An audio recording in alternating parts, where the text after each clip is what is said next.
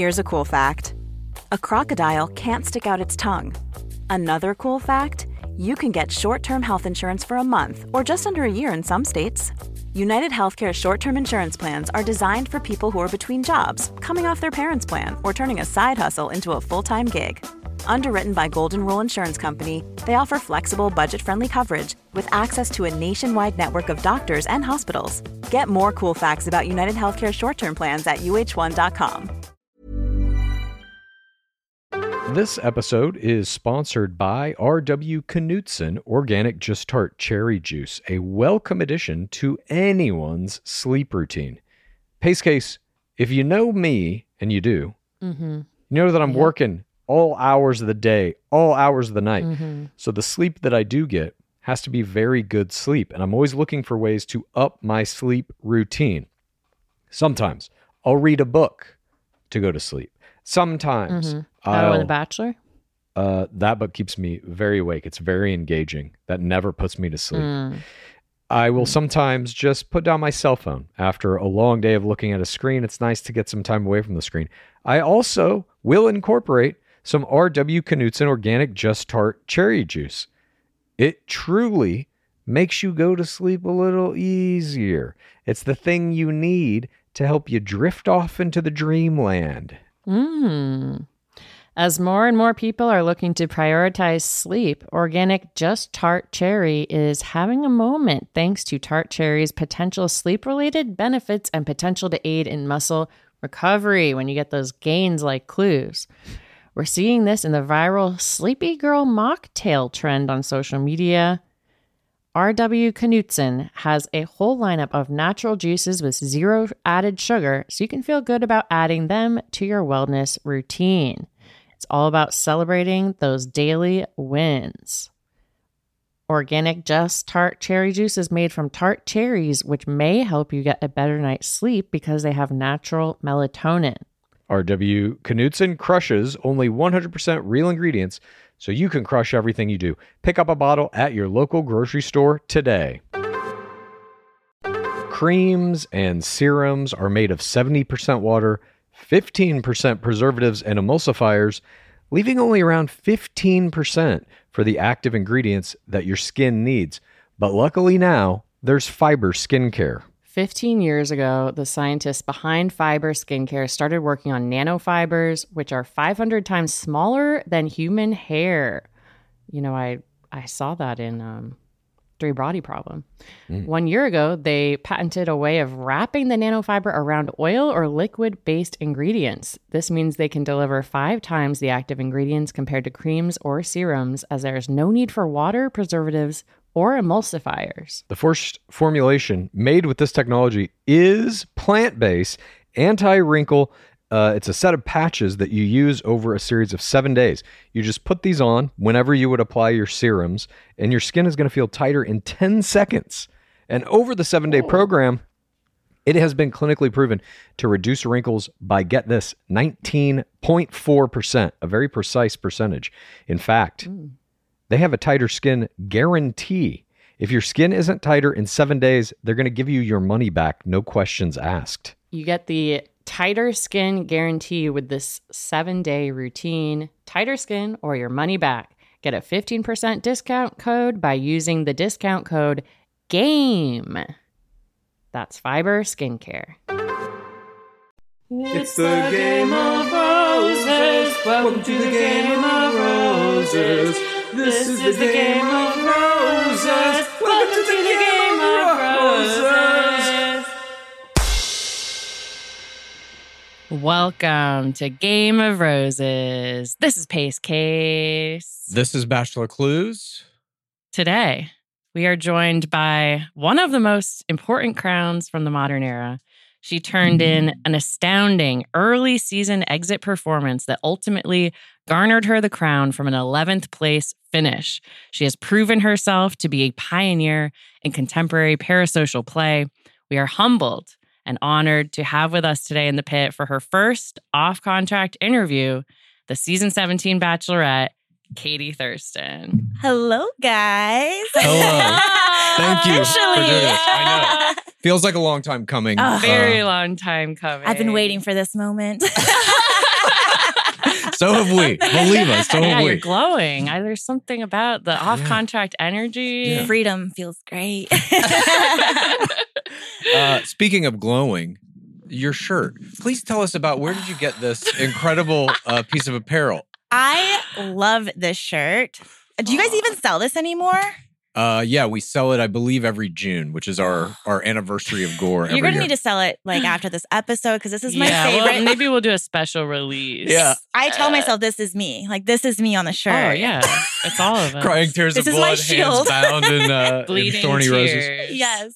No, but we can't thank you enough. When you wore that shirt, it was during your watch back of season 17, I think, Fantasy Suites episode, right? It was a risky move. 'Cause Totally. It was a public shout out of Game of Roses for sure. Right. And we Yeah, are I verboten screamed. in the Bachelor world. The producers, as I understand it, are not fans of our podcast or us. You know, I think they favor their in-house podcasts, and anyone else, they can die. They can die. Yeah. You know, I'm sure there's some who are fans. I don't know. I have heard the phrase "hooju" Yeah. during filming, so I know people know That's great. about you guys. Oh, totally. I mean, Hooju is probably the first piece of our lexicon that's been like absorbed by the game proper, I feel like. We still haven't seen it on screen in the document. I think that time's coming, though, very soon. Yeah. Dark Lord Palmer used it in his Instagram. Yeah. Speaking of Hoojus, let me just ask you this. We're going to jump around a little bit. You performed a double Hooju in one one-on-one date in season 25 with Matt James. What was going through your head when you were thinking, I'm going to do a Hooju in the beginning of the day date and the beginning of the night date? Okay, I've been a long time viewer of the show, and I just felt like those were like requirements. Yeah. And so every time I saw him, I just would do that, except in like a group setting. I'm not trying to like outrun the other girls. You don't want to win the race. Yeah, but it just felt like it's like a requirement, you know? So you do it without thinking.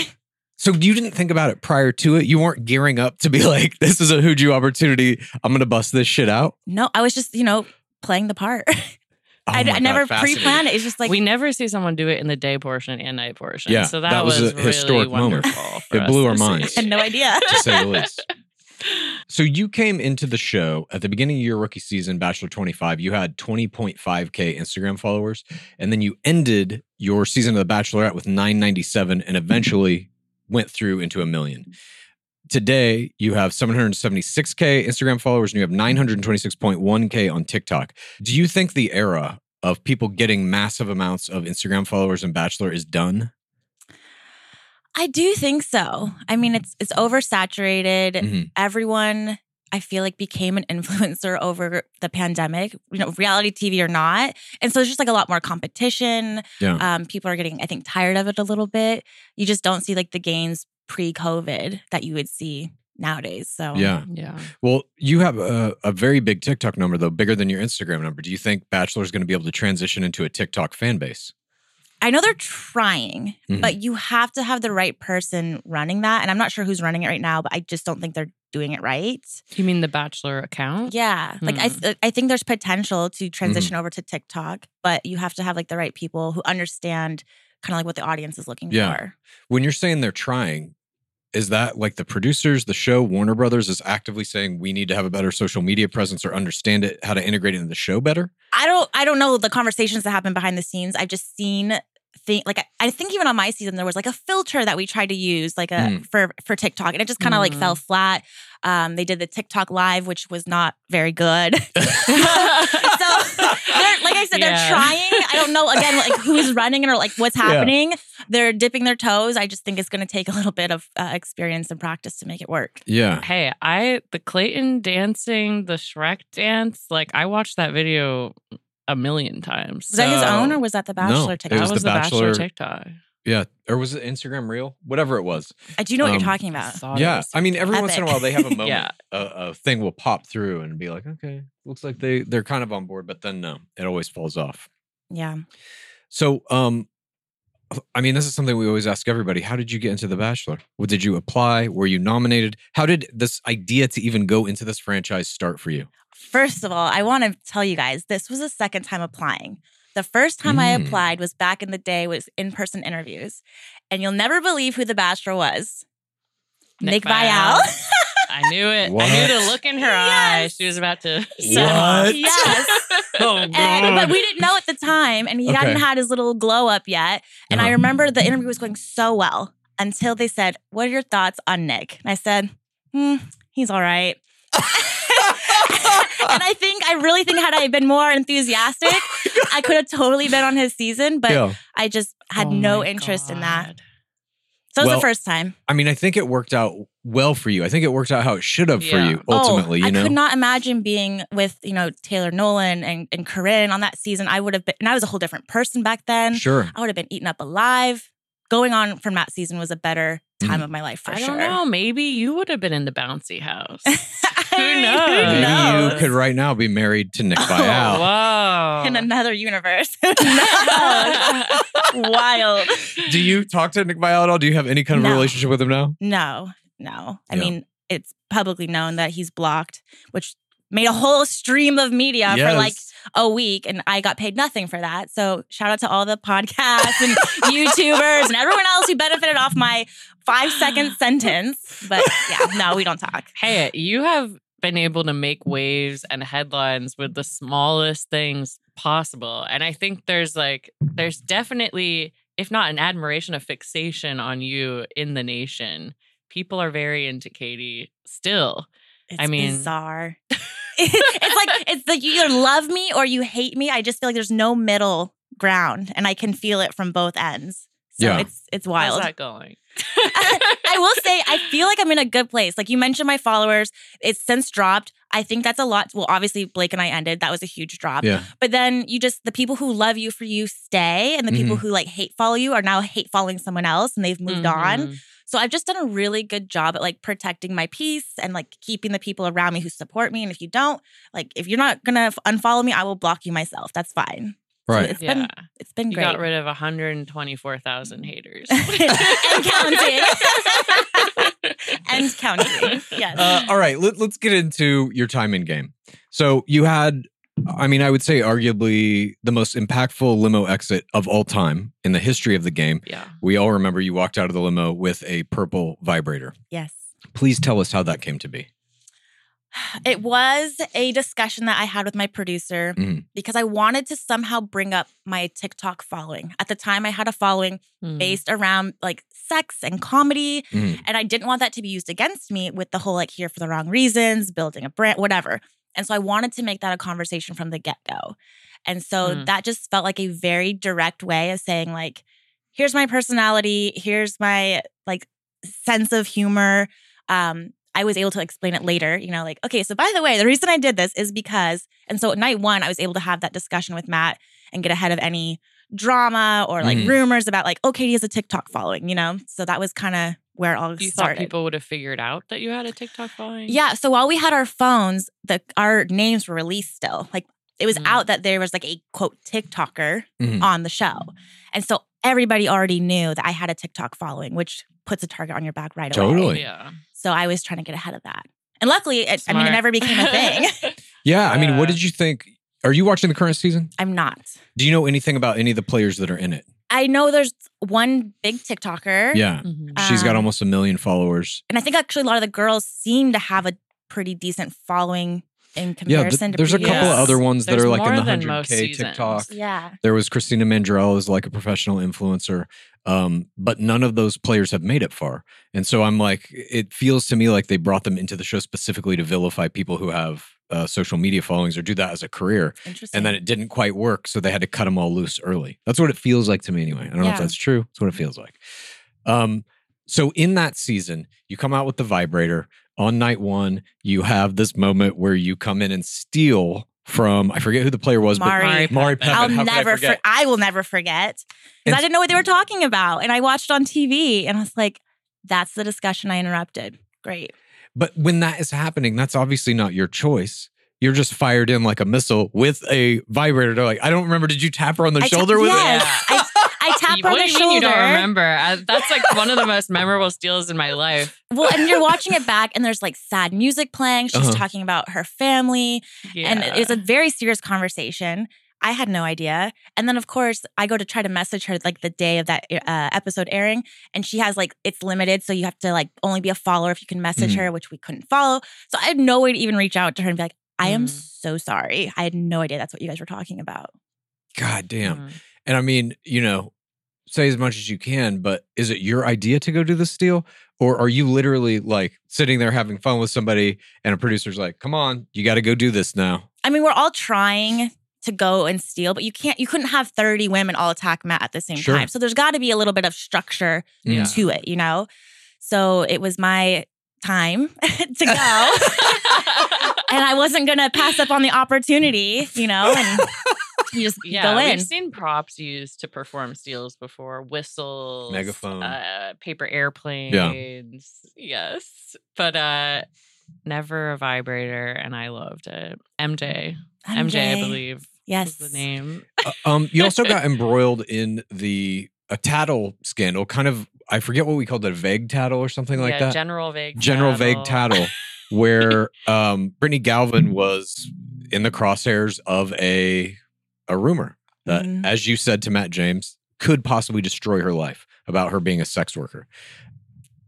Explain that to us. Like, how did that all come about? How did you make the decision to go to him and tell him that? Obviously, producers have to facilitate that conversation because he's outside. I think at the time was talking to a producer, in fact. Yeah. And so you have to come interrupt that. So they've isolated him for you to come have this moment in the spotlight. How did that all go down?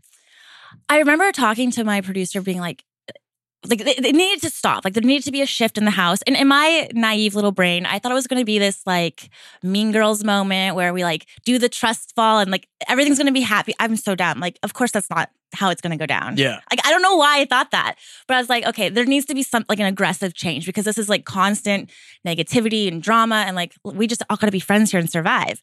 And so I was like, okay, well, I'll do it, but I'm not going to say any names. And like, and we'll just all be happy. Yeah. I remember just watching that play out, you know, like I think it was the next day when Matt came in and he said, somebody told me, and I held my breath. I held my breath because I knew a camera was going to be on me. I didn't want a reaction. I knew the second that the tone was delivered the way it was, that it was not going to go down the way I thought it was going to go. I was like, of course it's not going to be like a happy reset in the house. It's about to get worse. Yeah. So, yeah, that sucked. Is there, when you're in those moments and you can kind of feel like, okay, this is coming to a head, this is a big dramatic moment in the season, whatever, is there any part of you that's thinking about how this will be edited, how the show will ultimately be presented? And is there a possibility that all of this will maybe be left on the cutting room floor? Yeah, I mean, I definitely remember the whole time thinking there are so many different stories and perspectives to tell the story of like Matt and the women. So you have no idea. Like I could especially because I went home, I was 11th place. I could have just been edited out essentially, you know? So I have no idea what's going to be shown, what they're going to focus on, how much. There's always the fear of like, are they telling it the way that you experienced it, you know? Right. So absolutely. Did it surprise you when your limo entrance was the first moment shown from the whole season? Yes. I had no idea what the thought behind that. Like I actually kind of thought it was like a mistake at first. And it was just, in my opinion, it was kind of clunky. Like it happened, but then all of a sudden you're focused on like Matt's very serious story. Yeah. And I think I almost feel like he didn't even have enough screen time as the Bachelor for that like intro episode. It was that was bizarre. your episode of TV. You were the star of it. Yeah. Not with a contestant. So that was really surprising to me, like to break the format that way. But I feel like that's how powerful that limo exit was. It was just like, let's get him in early. We got some shock value. How soon after you exit season 25 did they contact you to potentially be the Bachelorette? I feel like it was after the holidays. Like everything happens very quick. Everything's very hush hush. Everyone's being talked to. Like no one feels safe. There's rumors about who is all being interviewed. People are kind of like throwing out like, oh, well, like, did you get talked to? Or like, oh, yeah, everyone's like testing it, but no one wants to say it, you know? So truly, I was in denial for a very long time that I was even being considered because I was like, why me? I mean, don't get me wrong, I love me, but like, but like 11th place white girl, like that doesn't really make sense, you know? Yeah. So I was waiting for like the moment of even, who was it? You guys would know, who was like checking into his flight to be the Bachelor. And then like the night before they told him we're going a different direction. He was a singer. Luke Pell? Yeah, it was Luke. I heard that he like checked into his flight to leave to be the Bachelor, and they pulled the plug. So I was, even That's when I rough. was told like it's official, I was like, Totally. I'll believe it when I'm standing there in front of a limo. I mean, there's all kinds of stories like that. Yeah. Luke Pell checking first flight, Kayla Quinn, they had shot promos with her to be the next Bachelorette before they picked JoJo. I feel like they do that kind of consistently. Let me ask you this. Was there anything that happened in season 25, producer-wise, things that maybe you didn't agree with that gave you any pause when you were offered Bachelorette, where you were like, do I really want to fucking get back into this? I mean, your mental health is a big thing in general. Producers, though, no, it's like it's a whole different experience on the other side. Yeah. So you could go into it being like, well, this is how I felt as a cast member, one of 30. And it was, for the most part, at least from my experience, I know everyone has their own, nothing shocking for me. I was like, Okay. oh, I got this. But then you become the lead and it's nothing like you thought you could expect or experience when you were on the season before. Who do you think from season 25 got the worst end of the deal from producers in your cast? Oh, gosh. I mean, it sounds cliche, but truly, like, the whole Mean Girl narrative was an overkill, in my opinion. Yeah. And that I think coming from me, that even says a lot, because I know they really like amplified me as like this hero and really downgraded these women to a certain mentality of like this Mean Girl group. There were negative moments. Don't get me wrong. Versus JV. Yeah, fight, you mean? But there were so many like great moments too, and it's just like it just sucks that they had to like make it so divided and make it such a narrative when it's like there were so many good moments too. Totally. And even like moments where like people are like making up off camera. Everyone truly is trying to survive and just like move forward. Yeah. And you're just not given that flexibility. Was there someone that you assumed would be the Bachelorette from your season? I definitely thought before Rachel was picked, I actually thought she was going to be a good contender. And of course, not knowing like all that would transpire after the fact. What do you mean? Unfortunately. What transpired? Well, I mean, yeah, we're not going to go there. But Rachel and Brie would be like the top two while filming that I was like, if they don't get picked, they're definitely going to be a Bachelorette for sure. Well, neither of them is the next Bachelorette. At the After the Final Rose, they announced double Bachelorettes in a row, you and Michelle Young. Did you know that they were going to announce both of you as the Bachelorette at the time? How did you feel about the double announcement? As far as I know, I found out that day. Like, again, I didn't trust anything until it's official, And I actually cried tears of happiness because there was so much negativity because it was already like rumored that I was going to be the Bachelorette. And so there's so much negativity in that, given everything that was happening with Chris Harrison, given the final 10 women being so diverse and then me being picked for that role. I just felt like relief of like, okay, this feels like a good step then, like it's not just me. Michelle's, being given this opportunity as well. So I was thrilled. I was so happy for her and to be able to like have her own season. I can imagine sharing that was a chaotic season with Gabby and Rachel, unfortunately, in my opinion. But yeah, I felt relief overall. Yeah, that it wasn't you and Michelle Young fighting over Nate Olakoya. Oh my gosh. Yeah. Did you, I'll flash forward a little bit. You watched Michelle's season, I take it? Not fully. Oh, shit. Like, truly, you guys, after my experience, you're almost like, I don't know if the sparkle's gone. I don't know if it's your mental health. I don't know if you just know too much. I just don't have the same pull in watching the show that I used to. And I've been watching it for a very long time. And I just really haven't been able to get back into it. Even Paradise, with knowing people, having the guys that I dated on there, I thought I'd be definitely interested in that. I can't. Interesting. I feel very checked out in terms of the show now. Yeah. Well, did you see the episode or hear about the fact that they gave Michelle Young $200,000 at the end of her season? I did. I absolutely How did did that hear make you feel? Oh, yeah. Well, obviously, like that was, I don't even know how to feel. I have felt some kind of way. what I did think when that happened, I was like, well, there's always strings attached to that. You know, it's never just a nice, here's some money. You know, like I think, in my own opinion, and I truly don't know, I was like, they want people to work out because these relationships keep ending.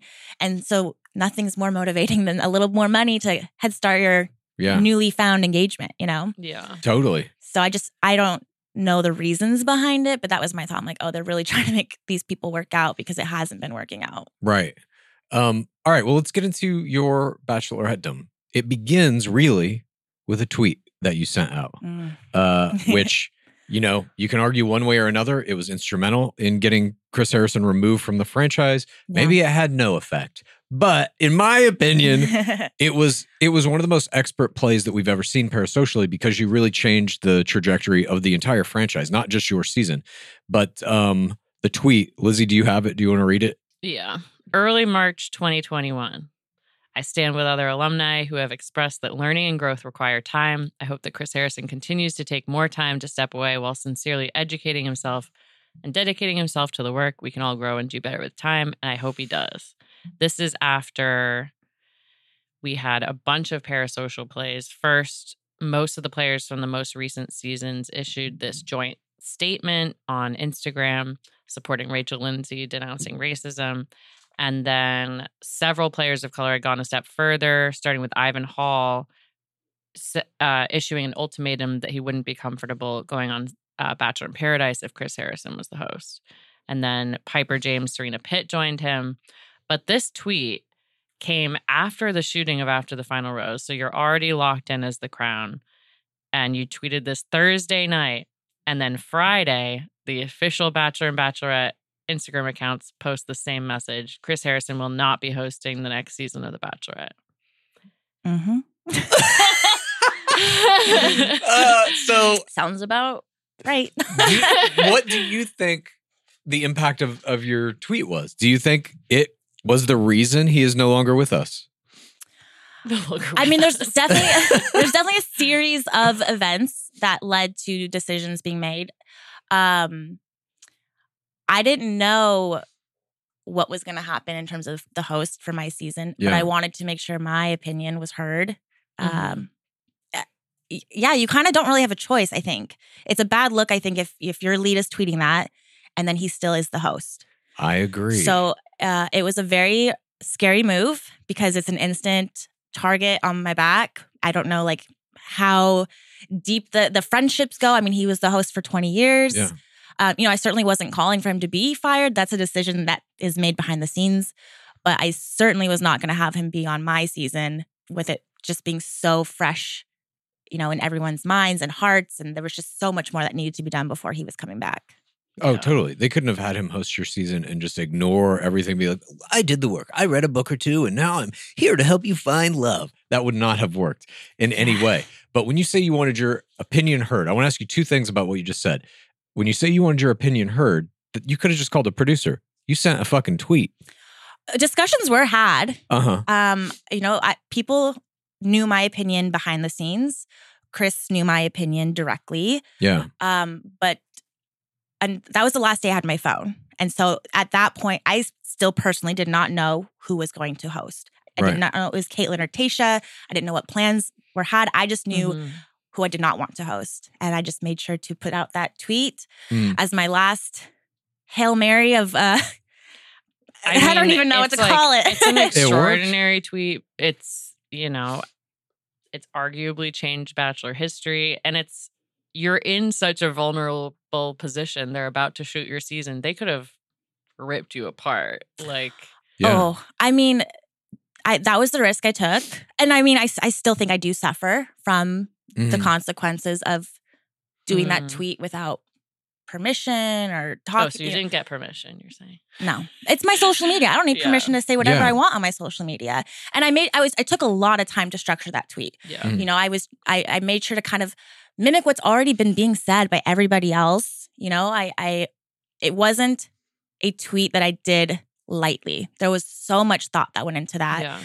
And I remember just hitting it and just like shaking because I just knew what that could do and what it has done. I'm now in my opinion, a black sheep in the franchise. Yes, I think that's a correct opinion.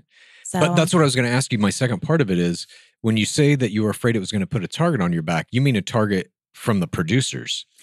Producers, editing, like I don't know the structure behind the scenes. I don't know what I just did to myself, you know, in terms of, am I going to be punished for this? Did anybody ever talk to you about the tweet? I mean, it definitely wasn't a secret. Like, it was a very loud tweet. Someone said it was a tweet heard around the world. So it was definitely, at least around the nation. It was definitely a loud statement. But I mean, did you like that night? Did producers reach out to you or anything? Or did you just kind of like go into your season and like, here's the new hosts, and everybody just kind of ignored it? There were discussions. I think some people were a little disappointed. But to my defense, no one's communicating with me the plan. Yeah. You know, and as you saw in episode 1, I had no idea it was Tayshia and Caitlin. You know, I would have had comfort knowing there was a game plan, but in the moment, I personally just felt very out of the loop and very pushed against a wall. And that was just like my defense of like, I've expressed what I want and everyone knows it. So however that plays out on night 1, I don't know, but at least people know where I stood. Yeah. And whoever is standing next to you, it's going to be implied that you're okay with it, whoever it is. So, no, I admire the tweet. I think it was great. I do too. I mean, we talk all the time on Game of Roses about the fact that this game doesn't exist without the players. And really, the players have all the power. They just don't wield it very often. And that was, in my opinion, like an expert example of a player who became a lead wielding that power. That's what you can do as a lead if you want, you know? I mean, you have to kind of know your rights and understand what you can and can't do. And that's kind of what I did. You know, it's my social media. It's my opinion. I'm going to state it. What ends up happening afterwards, I'll figure it out as I go. But yeah, I think a lot of people get scared. And I think certain people would prefer people be scared. It's the ones who are very like outspoken that end up kind of not being supported, in my opinion. No one likes a woman who isn't scared, you know? Yeah. So especially not The Bachelor. I thought this might have been a consequence of this tweet, but apparently you said that this was filmed before. Be a Katie for your Bachelorette promo. You're in this white shirt, this purple pencil skirt, which seems to be alluding to the vibrator. What was the vision behind this? Okay, I know maybe no one cares about this except me, but I care. I care also. 2 things come to mind. One, I remember when they presented the vision at the time, it sounded like a great idea. Like the concept was great. It was relevant at the time because everyone they do like look at Reddit, you know, to get like I think inspiration. I don't know. Interesting. So I know there was like a Be a Katie like thing going around, which in that exact moment would make sense, but this isn't going to be like played out till like June. Be a Katie is lost in people's minds. There's now drama overshadowing anything related to Be a Katie. So in the moment, it sounded like a great idea. I didn't question anything during filming of that promo. I was enjoying it. I was like, this is going to be so fun. And then I watch it back and I'm like, I'm so awkward on camera. I am not meant for this. I hated it. I hope to never film a promo in my life ever again. I disagree. I think you were made for this. And I don't know. We met you in person for the first time at Stefan Lovegrove's ball. And I was like, Katie was ruling the room. You know, you could be like, there's a former crown right there. Yeah. Were you worried about the ratings for your season, or was that not going through your mind? It didn't really go through my mind. I think every year they've been declining, but not even because of a lead. It's just like, I mean, you guys talk about it all the time. We're going to a different way of streaming. The Nelson rating is a way outdated way of even measuring ratings. So like it just that I got my paycheck. I don't care about your ratings. Like, let's be honest. Like that's not my job. Yeah. I'm there to work and your ratings is on you guys. What was it like? This is kind of a question, I guess, that's linked to the social media aspect of this. Eventually, you did hit 1 million Instagram followers. What was that like? Do you remember the exact moment it happened? I know it was like shortly after the engagement. I think 1.1 was the highest. It doesn't hit me any kind of like, it's just all part of the experience, I think. Yeah. Like I wasn't like, oh, yay, 1 million, you know? I mean, you're just thrown into this whole new world. You're now engaged. You're now in public. Brands are reaching out and you're like, I can't, managers want to come out and like rep you. And I'm just like, I don't even know what I'm doing right now. I don't even, I can't even breathe right now. So, you're an instant celebrity. It really felt like that in the moment. I remember we had a meet and greet and we had like bodyguards for me. And I was like, oh, damn. What life am I about to enter that I need bodyguards? And so I was very concerned at first that I was going to need like all this like security and protection. It's not that serious. Maybe in the peak. Good. Maybe thankfully, honestly, I think in the peak of it, maybe it is. But now I very much live a normal life in San Diego. Yeah. Without bodyguards. How did you find our podcasts? So during Matt's season, naturally, we all can't help but like hear about ourselves, read about ourselves, what are people saying? And I learned very quickly that that's not very fun, actually. But you guys made it enjoyable because you don't talk about it. You talk about it as like a game, and you say it in a way that's like not negative to anyone. Like nothing was personal. Everything felt very just like critical from a game standpoint. And it was just like an enjoyable listen. I was like, I could listen to this. They can critique me all day, and I'm still going to like leave that podcast feeling good. The other ones, I was like, this is not good for me. Let's not tune into these other ones. So you guys are like the most like neutral, positive podcast in terms of like reviewing and talking and whatever. And so I really enjoyed it and continue to listen to it. Oh, well, I was just curious, but thank you. We obviously appreciate that. So let's get into this. Your Bachelorette season. It's one of the bubble seasons. You're shooting at the Tamaya Resort in New Mexico. Yes. You're locked in your room until they tell you to come out. What was the experience of being the lead of a bubble season like? Like, did you in any way regret not being able to do international travel and having kind of the standard Bachelorette experience? I mean, I was on Matt's, which was also a bubble season, so I didn't know any different. Looking back now, though, it's just like, damn, we had like a mud wrestling date when we could have gone to like France. So I mean, but in the moment of it all, I was like, this is actually a blessing because I don't want to be blinded by the like highs of like travel and like the fanciness of like whatever. It's like I want to fall in love with like what's real. Honestly, like just like wrestling in the mud, sitting at the whatever. Like I just thought it was going to be a good way to not be blinded. Now that I'm single, none of it actually mattered. So I'm like, the least I could have done was traveled. But in the moment, I was trying to look at it from a positive perspective. You traveled through your heart and your mind. Yes. It was astral projection.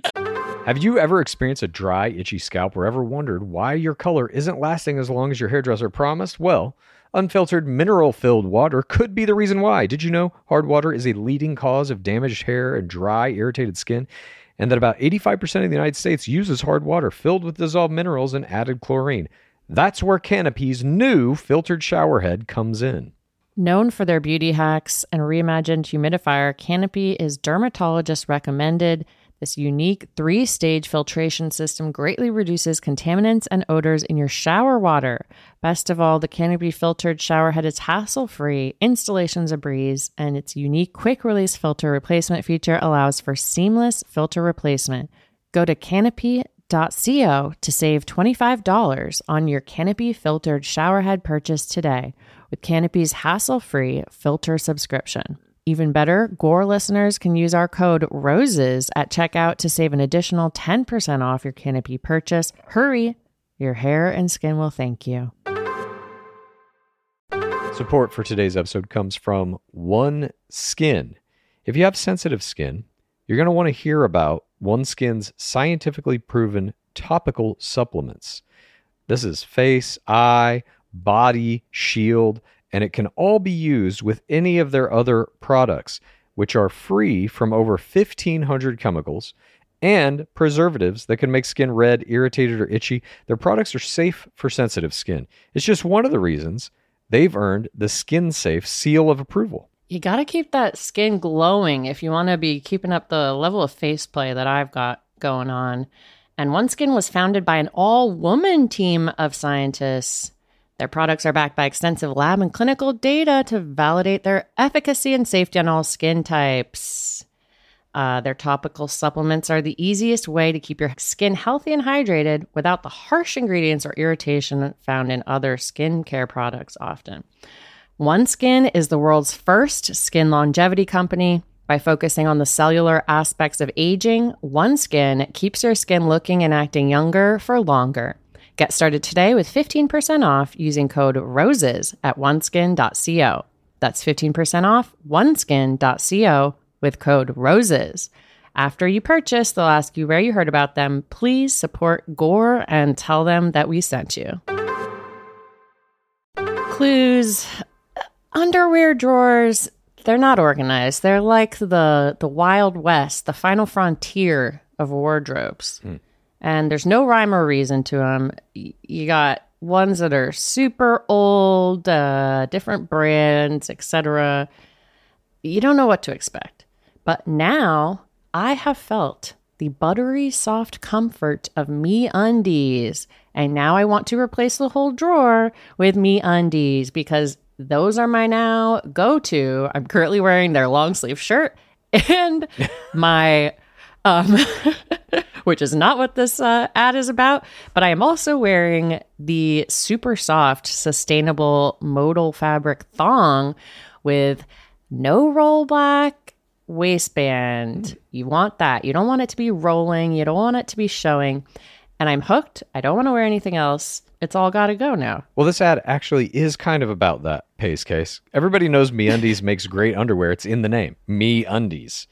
But it's not just about underwear. You can explore the lounge collection featuring comfy joggers, hoodies, onesies, and a whole bunch more. And their Move Me activewear collection is the softest activewear on the market. There's no doubt about it. Right now, you can get 20% off your first order plus free shipping at MeUndies.com/roses. That's MeUndies.com/roses for 20% off plus free shipping. MeUndies, comfort from the outside in. Yes. You mentioned to us before this interview that your season started with a dinner with the producers. Yeah. Can you tell us what that was like? And how many producers are present? These are the upper echelon producers. Yeah, these are executive producers. I can't remember how many. In my head, it would be like, I don't know, 5 or 6.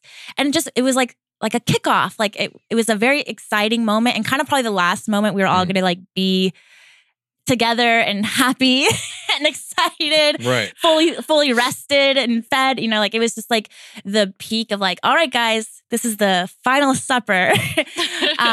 So it was really enjoyable. Like I just felt so taken care of in that moment of like, I am their person. You know, I felt like a queen at a table. I don't know. It was a really exciting moment of like, we're about to do this. Did you feel like they were trying to find you a husband and would find you the best person and were on your team for your love story? You know, in the moment, I'm so naive. In the moment, I'm like, this is going to be great. Yeah. But then you look back and you learn a lot. And there's a lot I wish I knew, which is like, yes, they want a successful love story, I think. But also they are making a show. And that was a concept I wish I embraced more while filming. I think I wanted it to be so authentic and real and about me and my love journey. And you just can't make a good television show if you do that. So there's just things that have to happen to have drama and to stir the pot and to have a crazy turn, you know? Mm-hmm. If you knew that you wanted to make it more like TV, what would you have done differently? I just think I would have had a very transparent conversation with my producers of like, just tell me what your plan is and I'll tell you what mine is and we'll just try to make this work together. You know, it's when that you're trying to make it authentic, but they have an agenda, but you're not being told about it. And you're like, wait, what? Like there's just so much that's just not communicated, in my opinion. I assume. I don't know. No, I think the best like situation would be kind of how Nick Viall has described it as like you're kind of a co-EP on the show. Truly. And you're like trading different things back and forth. Oh, and I think it could go better. And again, I don't I don't know. This is going to be like a hot button. I don't know what the plans were with Greg, right? Mhm. In my opinion, it felt like such a crazy exit. And the montage they had, like, I was like, they must have a plan for him. Yeah. And despite what people say, people are like, he was her true final pick. He wasn't, and producers knew that. So had they just, and again, I don't know what their plan was, but here's an example. Had they been like, we would love to have Greg be our next Bachelor, Mhm. Mhm. then I could have like helped understand Totally. that. Yeah. Like as long as I get Blake, then let me help you get your next Bachelor. But there's such a like curtain of just like they want it to be real, I guess, but I don't know. It was just like a, you know what I'm trying to say? Yeah. I Yeah, think you that could have they- like conscripted some sort of heartbreaking victimization edit for him instead of Yeah. kind of what it turned But into. that was on the which was- producers. I think they did want him to be the Bachelor, and they fucking Yeah. cut him wrong. That edit that they gave him in your guys' final confrontation, I think they thought he was going to come out of that looking like I a agree. victim, It was like and hero it music. was the exact opposite. Yeah, they gave him hero score. They made it seem like you were the one being the mean person, but it was like, no. After that edit, everybody was like, oh, he fucking gaslit her. He's a monster, blah, blah, blah. They tanked their own Bachelor with a dumb edit.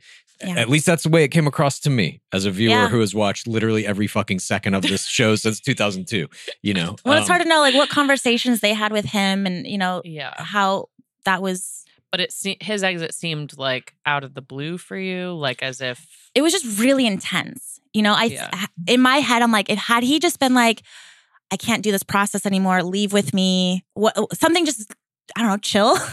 I think it just could have gone a whole different way for him and myself. It's like, if I stay, then like he doesn't look like a bad guy and he's leaving. And it's just like, I understand, but I'm staying. Like, there's just so many ways that could have gone had there just been like, I don't know, better communication amongst everybody. But it was so Yeah. intense. I mean, do you think that lack of communication between producers and leads has anything to do with their, again, this is just my perception as a viewer of the show. It feels like they want to control everything to such a degree that they can't let anyone know anything. Like it really feels like they view you guys as chess pieces or puppets, and like they kind of get off on being like, we're pulling the fucking strings, ha ha ha. And if they give you information, or if you're working with them in concert in any way, then that kind of falls away. It gives you like almost too much power to let you behind the curtain. Yeah. I there were moments where I felt like I was being authentic Mhm. to my feelings and my thoughts. And I could tell it wasn't what I think they were wanting. And Right. there'd be times where I'm like, tell me what you want. They're like, we want you to say what you feel. Because they do want it to be real, but they have an idea of what their hope is going to Mhm. happen. Yeah. And so I think that's where like the like friction comes. It's like, okay, either you want me to be authentic or you need to like guide me to what you want. Otherwise, I'm not going to say the things you're hoping I say because Yeah. no one's talking. I'll Right. be authentic. Just give me an area. It's a struggle because it's reality TV. You want it to Yeah. be real, but you guys also have your own agenda and game plan that you're not communicating. Mhm. And when it doesn't go the way that we're hoping, then there's like friction and tension and there's a turn that you weren't expecting, you Yeah. know? I feel like I would be on board if I like put myself in that position. I would be like, okay, as long as you let me have this person as my ring winner, I'll give you the victimization edit for Greg Grippo. I'll tell him like I could never be with someone who, played basketball or whatever it is, Mhm. a better reason. But like, Literally. and I mean, I guess they don't want you to be acting per se, but And they want it to seem like there's some drama going into the finalists and all this. But I mean, in the most recent seasons, I know you haven't been watching, but in the most recent seasons, it really seems like they try to sabotage the final relationship by any means fucking necessary. And I don't understand that at all when they purport to have this show that is trying to bring people together and they need love stories to come out of it to, uphold the narrative that like, that's what this is, the lie of it, Speaking of that though, Nick Viall has famously said, on night one, he basically knew who his top three were, and then the rest of the season is just the producers arranging the deck chairs. Was that similar on your season? How did that work? I mean, early on, there's so many guys, right? And so you have like an idea of who you want to keep. You definitely have an idea of who like you have zero interest in. And so you're like flexible. You're like, exactly. Like I as long as these people stay, I don't really care what happens with these like bottom 10, Yeah. So you're just like not invested. You're not pushing back. Yeah. You're just like, yeah, like as long, like you said, as long as my like top 10 are here, I don't really care what order Yeah. the bottom go. Michelle Young recently said that she kept Clayton longer than she wanted him to be there. That obviously now in retrospect was because they wanted him to be the Bachelor. At least he was in the running for it and they needed more screen time for him. Did anything like that happen on your season?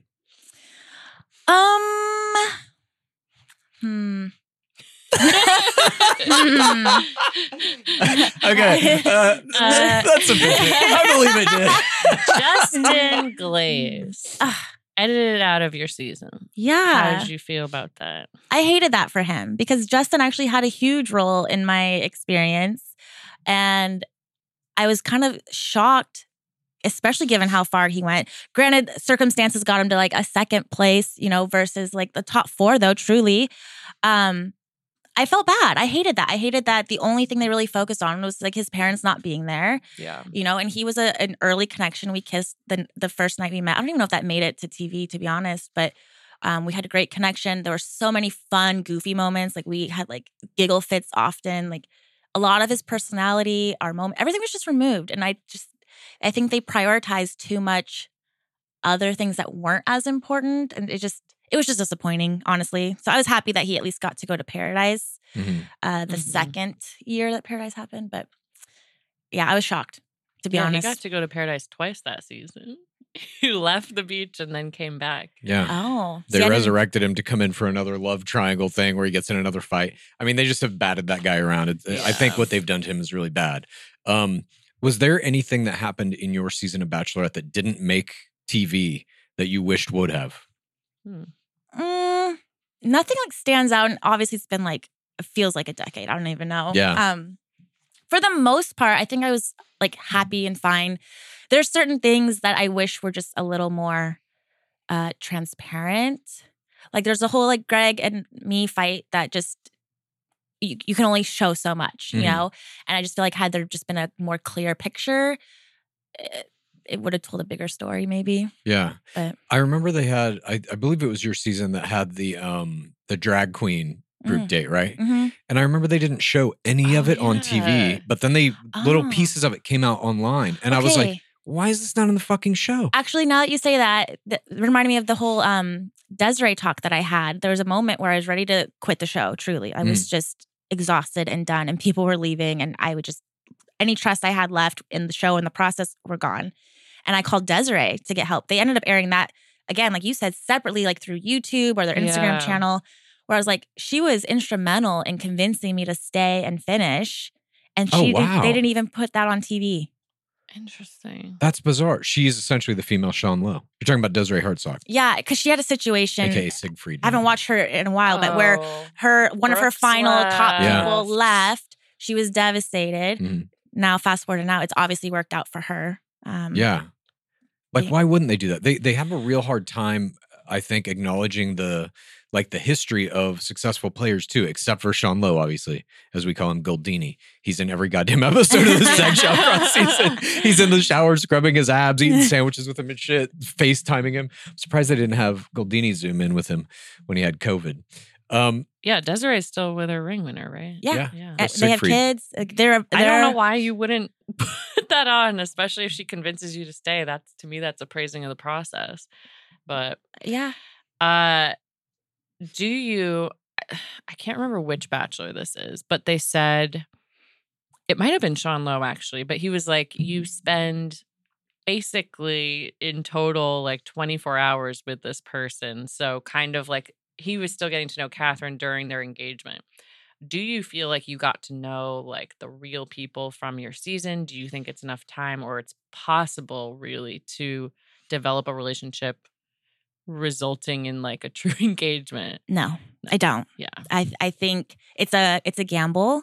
Like it's just like dating in any situation. You go on a first date and maybe that ends up being the last first date you ever have, or you guys break up 6 months later. The show is just a unique way to try dating. But yeah, like I would agree. I remember when I got off the show, I didn't even have Blake's number. And he couldn't reach out to me because he was like locked out of his Instagram. And it was just like this whole thing. That's so bizarre. I'm like, it's just such a weird way to start off my engagement. And I remember my first thought, truly, because I didn't know him well, was like, wait, is he actually into me? Or was this the part of the show? Because I couldn't get a hold of him. I had no way to reach him. I didn't know what was happening. So DM his mom. I mean, I could have, I guess, yeah. But even then, like, it's just so new and so awkward and clunky. And it just felt, like an arranged marriage a little bit. Yeah. Well, I mean, to not have the ability to even have a conversation with somebody until obviously fantasy suites, which is my next question. What goes on in the fantasy suites? Is it just talking all night? And what are you talking about? Do you immediately like the door locks, the cameras leave, and you're like, who did you vote for? Do you believe in God? Like, is that how it goes down? I remember being like feeling uncomfortable because it was so, the first time we're truly alone. There's no one around watching us, no one guiding us, no one giving us dates. Like we're just in this room together. And I'm pretty sure the first thing I did was drink a lot of wine. Like I just needed to be drunk, if I'm being honest. But yeah, we talked so long. Like I want to say it was like 4 a.m. when we like finally maybe went to bed. And then next thing you know, it's time to start the next day of filming. And it's just like, oh, I'm exhausted. And like, it was crazy. But yeah, tons of talking. Do you get into like politics and religion and stuff? I'm sure we did. I don't remember like exactly what we talked about, but it is the time to like really get to know each other on a level that you haven't yet.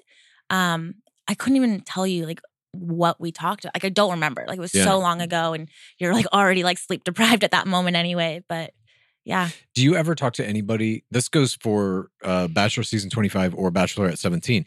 Do you talk to anybody about social media ever during the course of that? Does it ever come up? Instagram, what you're doing, this and that? I know it definitely comes up because I remember even on like Matt's season, we had to like be careful not to say the phrase TikTok or like Instagram. I just don't think they want to like. The producers told you that. I don't remember where this rule came from. I just know we had to keep saying social media instead of like the name. And I just assumed it was like free marketing if we said Instagram or TikTok.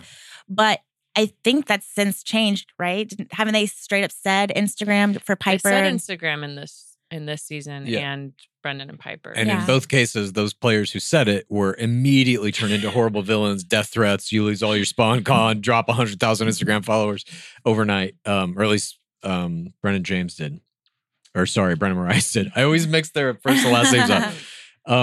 No, it's fascinating to me. I'm always curious about it because it seems like it's such an integral part of the game now is that you go on this, you get some kind of a social media following. That is the next step after you come out of the game. And to not acknowledge it or to try to hide it in some way always feels false to me in the show. Yeah, I mean, Matt and I talked about it on the first night and I don't think that made the edit at all in terms of just like, I have a following, but I am here for you. You know, like I do have a normal job. I'm not here to like make money off social media. No, they gave you a crown edit. They're not going to have you talking about social media. But it's like you said, it's real life. It's not. It shouldn't be like villainized. It's just like, especially after the pandemic, social media is just a huge thing of like everyone's routines. How people communicate. Yeah, there's form of entertainment. You know? It literally at this point is like, don't let anyone know that you talk on a telephone.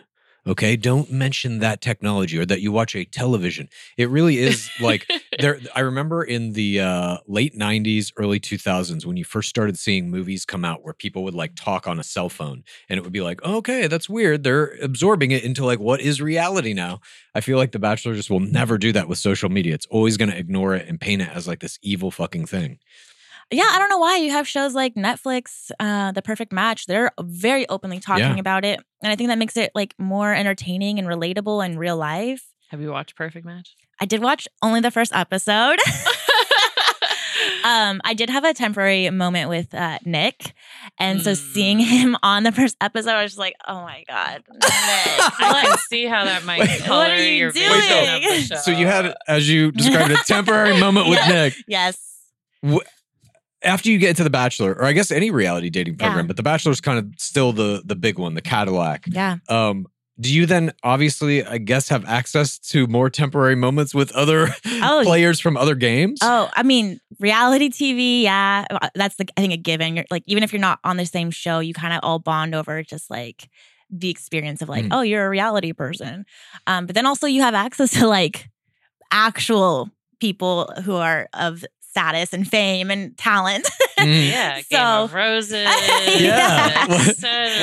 how many temporary moments have you had? What's these A-list temporary moments? I mean, there was an actor here. There's a singer ×2 over there. Like, I don't know. But it's such a weird world, honestly. Like, I'm still reflecting. I'm like, what is my life? Like, there's moments of like a normal day, you know? And then there's moments where I'm like, that just happened. Okay. Well, how do you get access to these people? Is it just literally DM? DMs for sure, but then also like Raya is a approval only or referral based app where there's like actual like celebrities on there, and then you'll get matched with someone. You're like, oh snap, okay, what do I say to this guy? Loved you in that movie. No, play it cool. Hi, nice to meet you. I don't know. Oh my God. Yeah. Okay. So you're on, right? You're out on the apps or the elite apps. How is that going for you? You know, in my temporary experience of that, I think it's actually not for me. I actually think I'm looking for a regular offline kind of guy. I think I have enough personality and social media to cover the both of us. Yes. And I just want someone who's just like... A civilian. Sure, okay. Yeah. Civilians listening.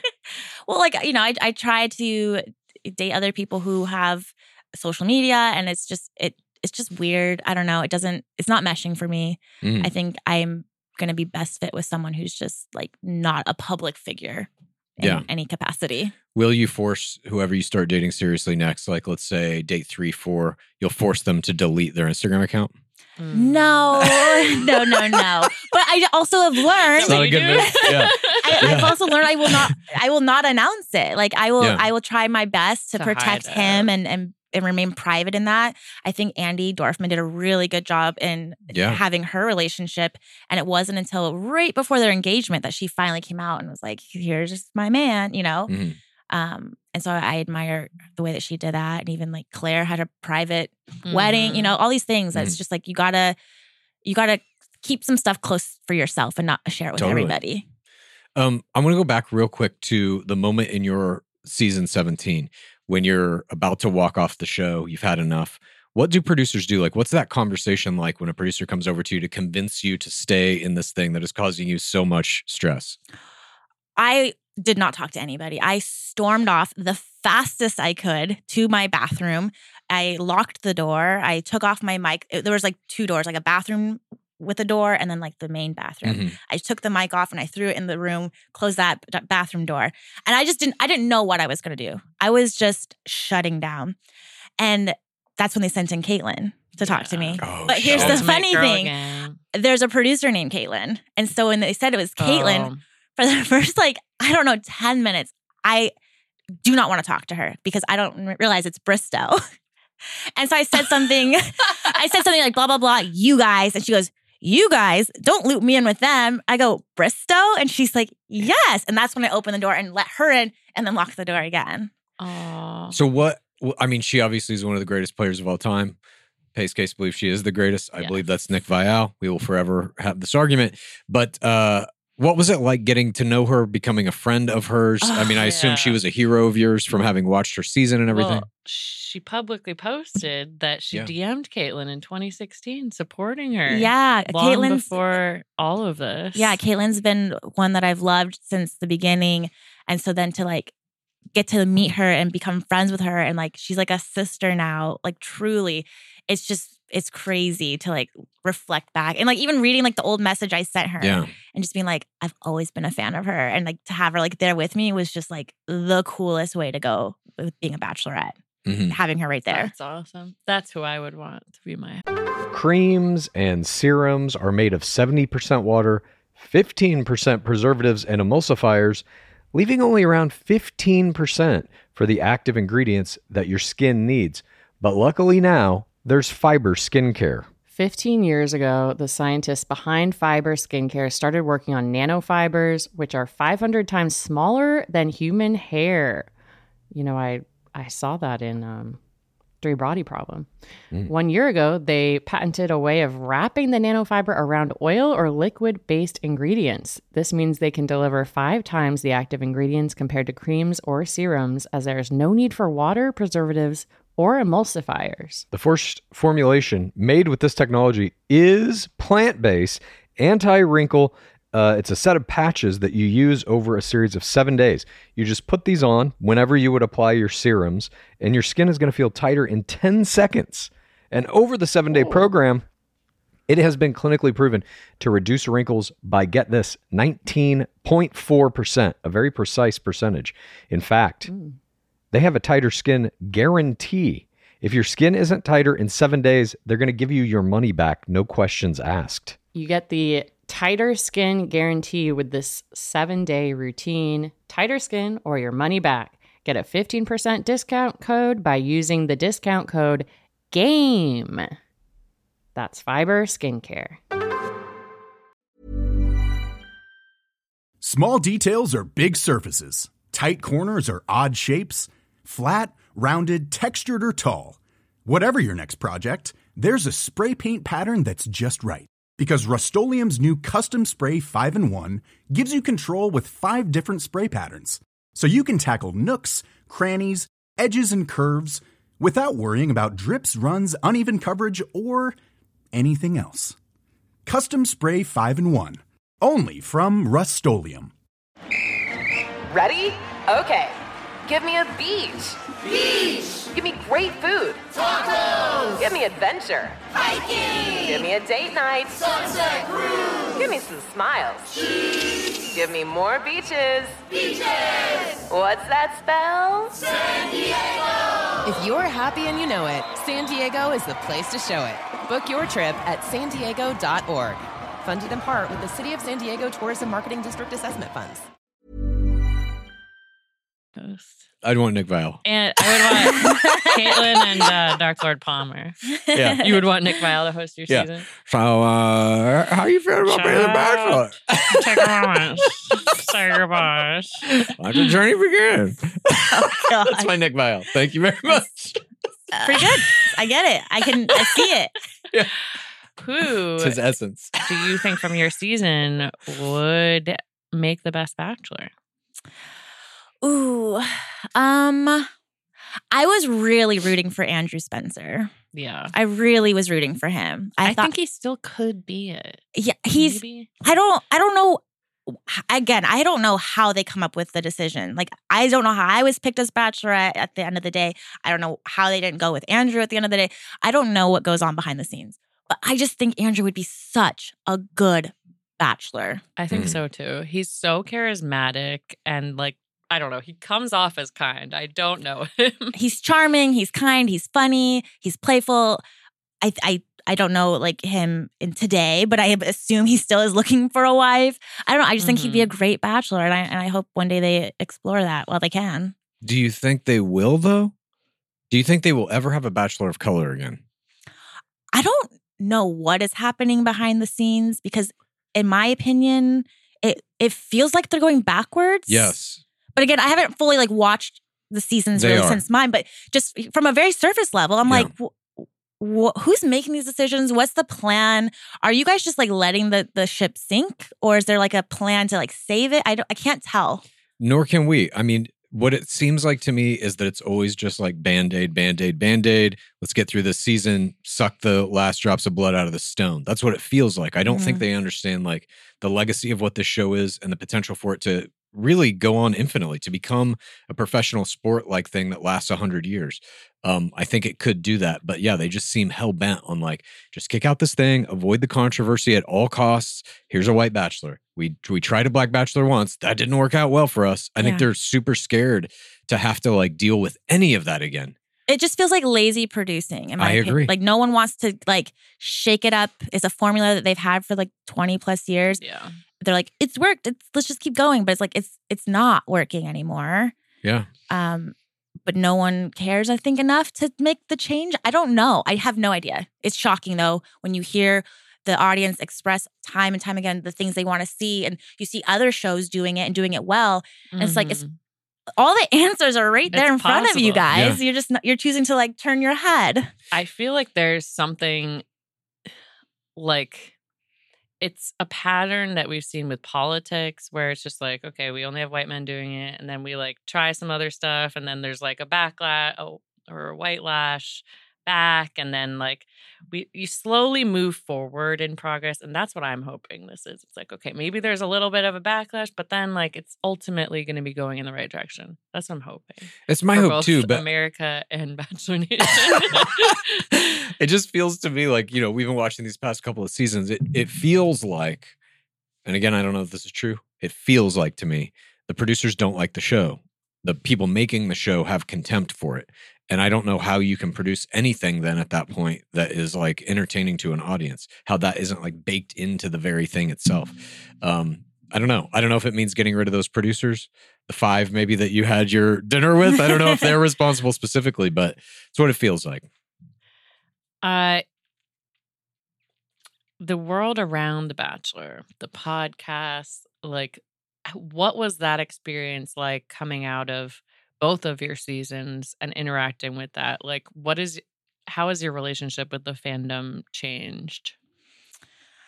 I mean, there's like so many things to say. In the moment, it's very exciting. Like you are playing into it. You are feeding this beast and you're giving them everything that they need and want from you until you are like empty, which I know that sounds so dark, but truly you are so excited to like share your experience and your journey. And Blake and I were so excited. Our season wasn't even spoiled.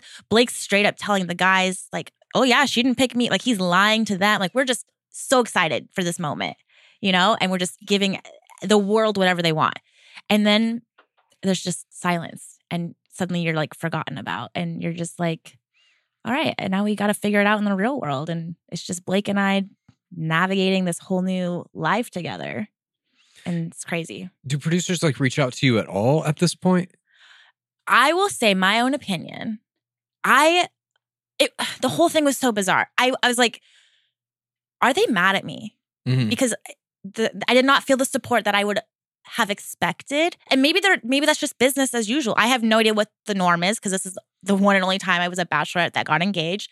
I just really thought there was going to be a lot more support and love and care and nurture with Blake and I. And we really just like Michelle's season was next, I think, or maybe it was Paradise. I just felt like you were just eaten and spit out and moved on. Truly. Yeah. And I know other leads have said the same thing. So I feel like that is maybe just business as usual and nothing personal, but it was kind of shocking that there wasn't going to be a little bit more of a friendship. Yeah, I mean, you're right in that your year it was Bachelor 25, Bachelorette 17, Paradise 7, Bachelorette 18, just boom, boom, boom, boom, boom. There was there wasn't a day maybe, or maybe there was 1 week, I think that year that didn't have Bachelor airing somewhere in it, you know? Oh yeah, and you're coming off COVID. Like people, like we're just all losing our minds. Totally. So I mean, maybe that was an element of it, but I think, you know, what you're saying, I think is true kind of across the board. I think they do just say like, okay, we produced your season, fuck off, goodbye. Like, do you talk to any producers now? Yeah, there are some that I stay in touch with, some that are no longer with the show. And I think that kind of says a lot in terms of like, it takes the right person, I think, to be a producer on a show like that because you have to have no soul and have no problem manipulating people to destroy their lives. None of that.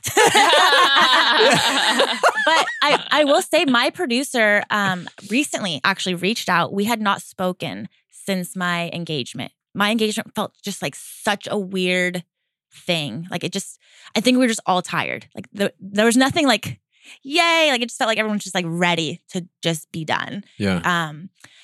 And him and I were so close leading up to like my bachelorette experience. Like it felt like we were best friends. We were FaceTiming every day. Like I loved him like as like a brother, a friend. Like we're so close. And it was truly heartbreaking when by the end of the experience, it just tore us apart in terms of like our friendship. I could cry actually. Oh shit. Yeah, it's hard. I did not expect that. It's a tough experience to go through. Like it really fucks you up. And so yeah, we didn't talk for like 2 years. And then recently he reached out to talk and go over things and we had a drink and he apologized and it just brought me like so much like peace and closure in the experience because it really is just it's the hardest thing I've ever done. Truly. Sorry, I don't mean to You're like. gonna make me cry. I'm sorry. Just like reliving all these emotions, you know, Yeah. and like putting myself back in the mindset that I was in during filming and after filming, and the relationships that are no longer there. It's just like I don't recommend the experience to people. Like, did you have fun? I'm like, fuck off. Like, fun is not the first word you think of when you go through that. Totally. So. Do you regret it? I definitely don't regret it. I mean, like it's obviously like had its benefits, and people always say like it gave you so much. It's like, yeah, like depression, you know, like there are things to gain from it, but at the end of the day, it's up to you to continue to like farm that and benefit. Like the show didn't give me the comedy that I'm doing now. You know, like that's something I took on my own. So I don't regret it. It just took a lot of healing to get to a mental place that I am in now. Yeah. It was so hard. And does the show help you with that healing at all? Are there like therapists that they offer you after the show or anything? I know there's one during show. Yeah, I mean, they definitely offer support, but like there's a certain point where you are just like, you just want to be done. You don't want the resources anymore. You don't want them anymore. You feel betrayed, lied, used. Like there's just a lot of negativity, at least for me. You know, I can't speak for anyone else's feelings and opinions, but yeah, I didn't want to utilize them. And there's just even a level of like trust, you know. Sure. I'm sure there's like laws that like protect you, but like you're just so triggered. You're just like, I don't know that I want to use your people, you know. Totally, because they could just be producers, or at least talking back to producers about who really not like truly. I also just like don't even know. Like you can have a therapist, but like. You know, I have a therapist, and look, she hasn't fixed everything. Like I've had shout out to her. She's doing a great job, but you know, there's only so much she can do. I have struggled with my mental health in terms of like just, and you know, we're on a much smaller platform and stuff, but just dealing with the feedback and the constant. It's a lot of like opinions about yourself, and like. I don't think the brain is formulated to be able to like handle that. And yours is on such a larger scale that I'm just like, it's not surprising to me that like this is how you would be feeling. And we've heard Clayton talk about it very openly about how bad his mental health was from going through this experience. And I don't know what the solution is. Like maybe I don't know, but it's definitely something to consider. And I don't think it's something that you need to make a TV show. I'm sorry. Like there's tons of TV shows that are made with productions where the showrunner like sets a kind example for the rest, and you can still make good, entertaining TV. I've worked on those shows before. Yeah. Well, I'm grateful you did the experience because I've enjoyed, you know, your play, and I've enjoyed getting to know you, and yeah, I really appreciate the support. You're wearing our shirt. Like I love you guys. It's fantastic. Truly, you guys have been awesome as a podcast. I even listened while filming. That's extraordinary. Yeah. I mean, secretly, like in the bathroom when I was by myself, and if I heard anyone open the door, I'd turn that off. Oh my God. So we were there. They're being haunted by us. They're like, I swear I hear Bachelor clues. I don't know what's and now they're really being haunted by us, where they're like, I swear I just saw a player reading their book in the mansion. So you've moved on from this. Yeah. How do you feel about where the franchise is now with Jesse Palmer hosting? I mean, from what I've heard, he seems like he's doing well. I was sad that they moved away from having the women host, at least for Bachelorette. Like, I feel so grateful to have Tayshia and Kaitlyn, and that made sense to me as a woman going through it, especially even the previous lead. I thought there was a formula that they would stick with where maybe like the last lead could like help the new lead, or like just some kind of girl support. And the fact that they didn't do it, I was a little sad about that. Yeah. But I mean, in terms of like the host role, people have different opinions. I think it is so small. So like, great, let Jesse be the host. But other people, I think, put a lot of weight on who it needs to be, or, you know, I'm not watching because Chris isn't here. It's like, if you're watching the show for Chris, you have a weird mindset because there's so much, there's just so much more to the show than the host. That's a real weirdo. We watch the show for Chris Harrison. Zach Shallcross, 2 minutes. you want to talk about being a weirdo? You need to talk to the Chris Harrison fans. Speaking of, have you listened to his podcast? I have not, but I've heard like bits and pieces. Yeah. I assumed, given his large payout, that there really wouldn't be a lot of tea that he'd be spilling. Yeah, But I haven't really that's accurate. tuned in. You wouldn't go on as a guest. Oh, I absolutely assume. not. Ugh. I would. If you're listening to Chris Harrison, I'll come on. No, thank you. He recently said in an episode, I think the one that came out this week, that they would be crazy at ABC to not be having the conversation about bringing him back as the host. He is confident, isn't he? Well, he shits all over the show. He's like, we know their ratings are down. They're not making as much money. And if it's a product, you look at your product, like if it's not working, we need to change something. And if you have something that worked before, why not go back to it? He says something like that. This is paraphrasing. But that's the Dark Lord, the original Dark Lord. But let's move I on. hope all his dramaturgs love it. Oh my God. What did he call him? His dramas? His Drama Nation is what he's trying to get going. Jeez. And he also claims that he coined Bachelor Nation.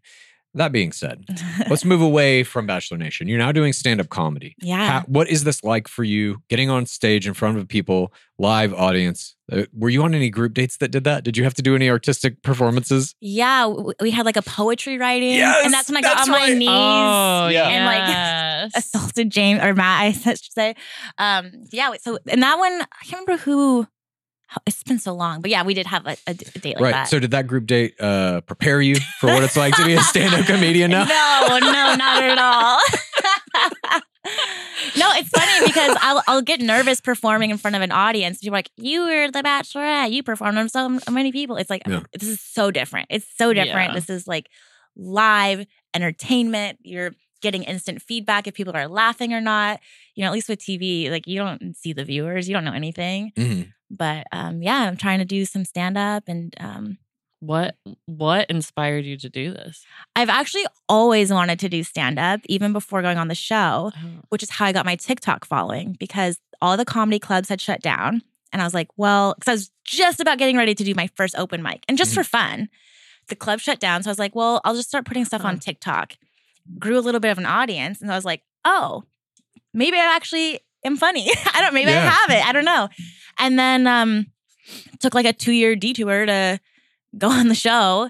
And then once I got off and finally like collected myself again, I was like, all right, so back to that role or that dream you had before. Let's go ahead and try open mic again. And so I did open mic. And then one of the girls who produces shows was at that open mic. And she was like, I have a crazy idea. Do you want to do like a 10-minute set on my show? And it was so soon. Like I'd literally done like maybe 3 open mics. Yeah. But I'm a big believer in like, acknowledge you're scared, but do it scared. Like don't let fear stop you. So I was like, okay. And then I wrote like a 10-minute set and it went really well. And then since then I've produced 2 of my own shows with like 250 people. And it's just been so much fun. And Bachelor Nation is so supportive at these shows. Like it's just they're the positive of all the negative. The That's people amazing. at these shows are like the best people, truly. I love that. I love it because, I mean, it's your dream, but also it's something we haven't seen anyone from Bachelor Nation do. And it's so hard. And like, I admire that a lot. And I think you're going to be very successful at it. Because you are funny. And that's why you got the TikTok following. That's why they cast you. That's why they made you the Bachelorette. I agree, ultimately. 100%. Who, if I may ask, are some of your influences comedically? Or like what stand-ups are you watching right now that you like? I mean, Whitney Cummings has to be like the biggest one because my very first, so technically before I even did an open mic, I did an opening set for her at like Anaheim Grove. I remember this, yeah. Yeah. So I had never even done an open mic. But again, like she offered and it's like an opportunity you couldn't pass up. Totally. I had to get it approved by the show. And surprisingly, they were like, yeah, just don't talk about the show. Mm-hmm. And so I did it. Did I do it well? I mean, for my very first time ever, I did great. Okay. Yeah. let's make sure the scale is correct. But yeah, it was just wild. That was like my first time ever. So I love Whitney, Taylor Tomlinson, Ali Wong. Those are the ones that come to mind. John Mulaney, I think, is great. Dane Cook, I always have to shout him out because he was the first comedian when I was like a teenager that got me into comedy, like during like the height of him. And he was even the first comic I think I ever saw. And so he was like my first introduction back then of like, oh, I love watching comedy. Who doesn't love laughing? But you'd be surprised how many people haven't gone to a comedy show, you know? I mean, I think it's more common in LA, obviously, to do it. But it's like such a fun thing to do. And I recommend everyone go and see Katie whenever you possibly can. We will be. Yes. You're enjoying it though. You're sticking with it. You're doing your reps. Yeah. You like making people laugh. Yeah. I had to just remind myself like that I am new, you know, because I do have these opportunities to perform with like these really great comics. And then I'm like, oh my God, they're so good. Or like, what if I'm not good enough? And I'm like, Katie, like you haven't even done this for a full year. You know, so I'm already like I want to see me a year from now, but like I really have to like enjoy like the process and put in the time and give myself a little bit of grace of like, you're going to bomb sometimes at an open mic and you don't have 20 minutes of content yet because you're still writing and developing. So, I mean, even professional comedians bomb. So. Oh, you have to. Like, it's all part of it. It's part of the process. Yeah.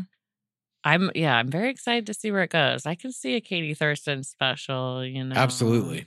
Give me some time, but Netflix, I'm coming for you. Yeah, you absolutely should. And do it on Netflix. Yeah. Because then you'll be eligible to be on Perfect Match. Oh, God. I think I'm okay there. Politely, no thank you. They start bringing in comedians from Netflix comedy specials to be on Perfect Match. Like anything on Netflix counts. I would love that. But no, we can't thank you enough for sitting down with us and having this conversation. Yeah. Like I said, it's been a long time coming. We're huge fans. We can put to rest. I get a lot of DMs about, did I coach you? Oh, yeah. We should at least... Can we tell them? Yes, please tell them. Okay, you heard it here first. He did not coach me. I was wondering. You were wondering. Yeah. No, I never coached you whatsoever. Yeah. We started DMing a little bit, I think. I don't even know when it was. Maybe. I mean, it would have been after the fact because like after Matt's season, that's when I started listening to other podcasts. Yeah. I wouldn't even know who I was messaging because it would be through the Game of Roses handle. Yeah. So to me, it was like anonymous person. Yeah. And I was still so new to the podcast that I remember at one point, again, I don't know who I spoke to, but I was like, oh, this is a great podcast for guys to listen to because it was like from a sports eye. But now that I like fully understand the podcast, I'm like, no, this is like a podcast for everybody. Yeah. You know, but yeah. Primarily, I don't know how many guys are listening to us. Mostly women. But yeah, find some guys. Send this episode to them. We would love them to join us. But no, once again, thanks so much for doing this. And please let everybody know when your next show is, where they can find all your stuff. Yeah. Follow me at the Katie Thurston. I remember that big day when she switched from Vent with Katie to the Katie Thurston. I know. It was like a piece of me died when that happened. I do have a show next month. It's actually at the Improv here in LA. Oh, shit. Yeah, but I don't have details quite yet. So you're going to have to just follow me and stay in touch with like my stories when I announce it. Because anytime I announce it, the tickets go pretty quick. So yeah, we'll be there. I'm going to put notifications on. Yeah. Yeah, that's awesome. Wait. Well, thanks again so much. Thanks for joining us. Yes, thank you for having me, you guys. This was Our fun. pleasure. Please rate this podcast. Please review this podcast.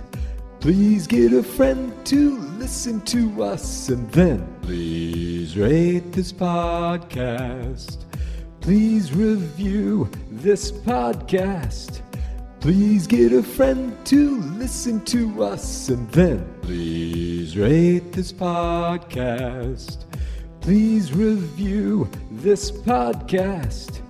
Please get a friend to listen to us. And then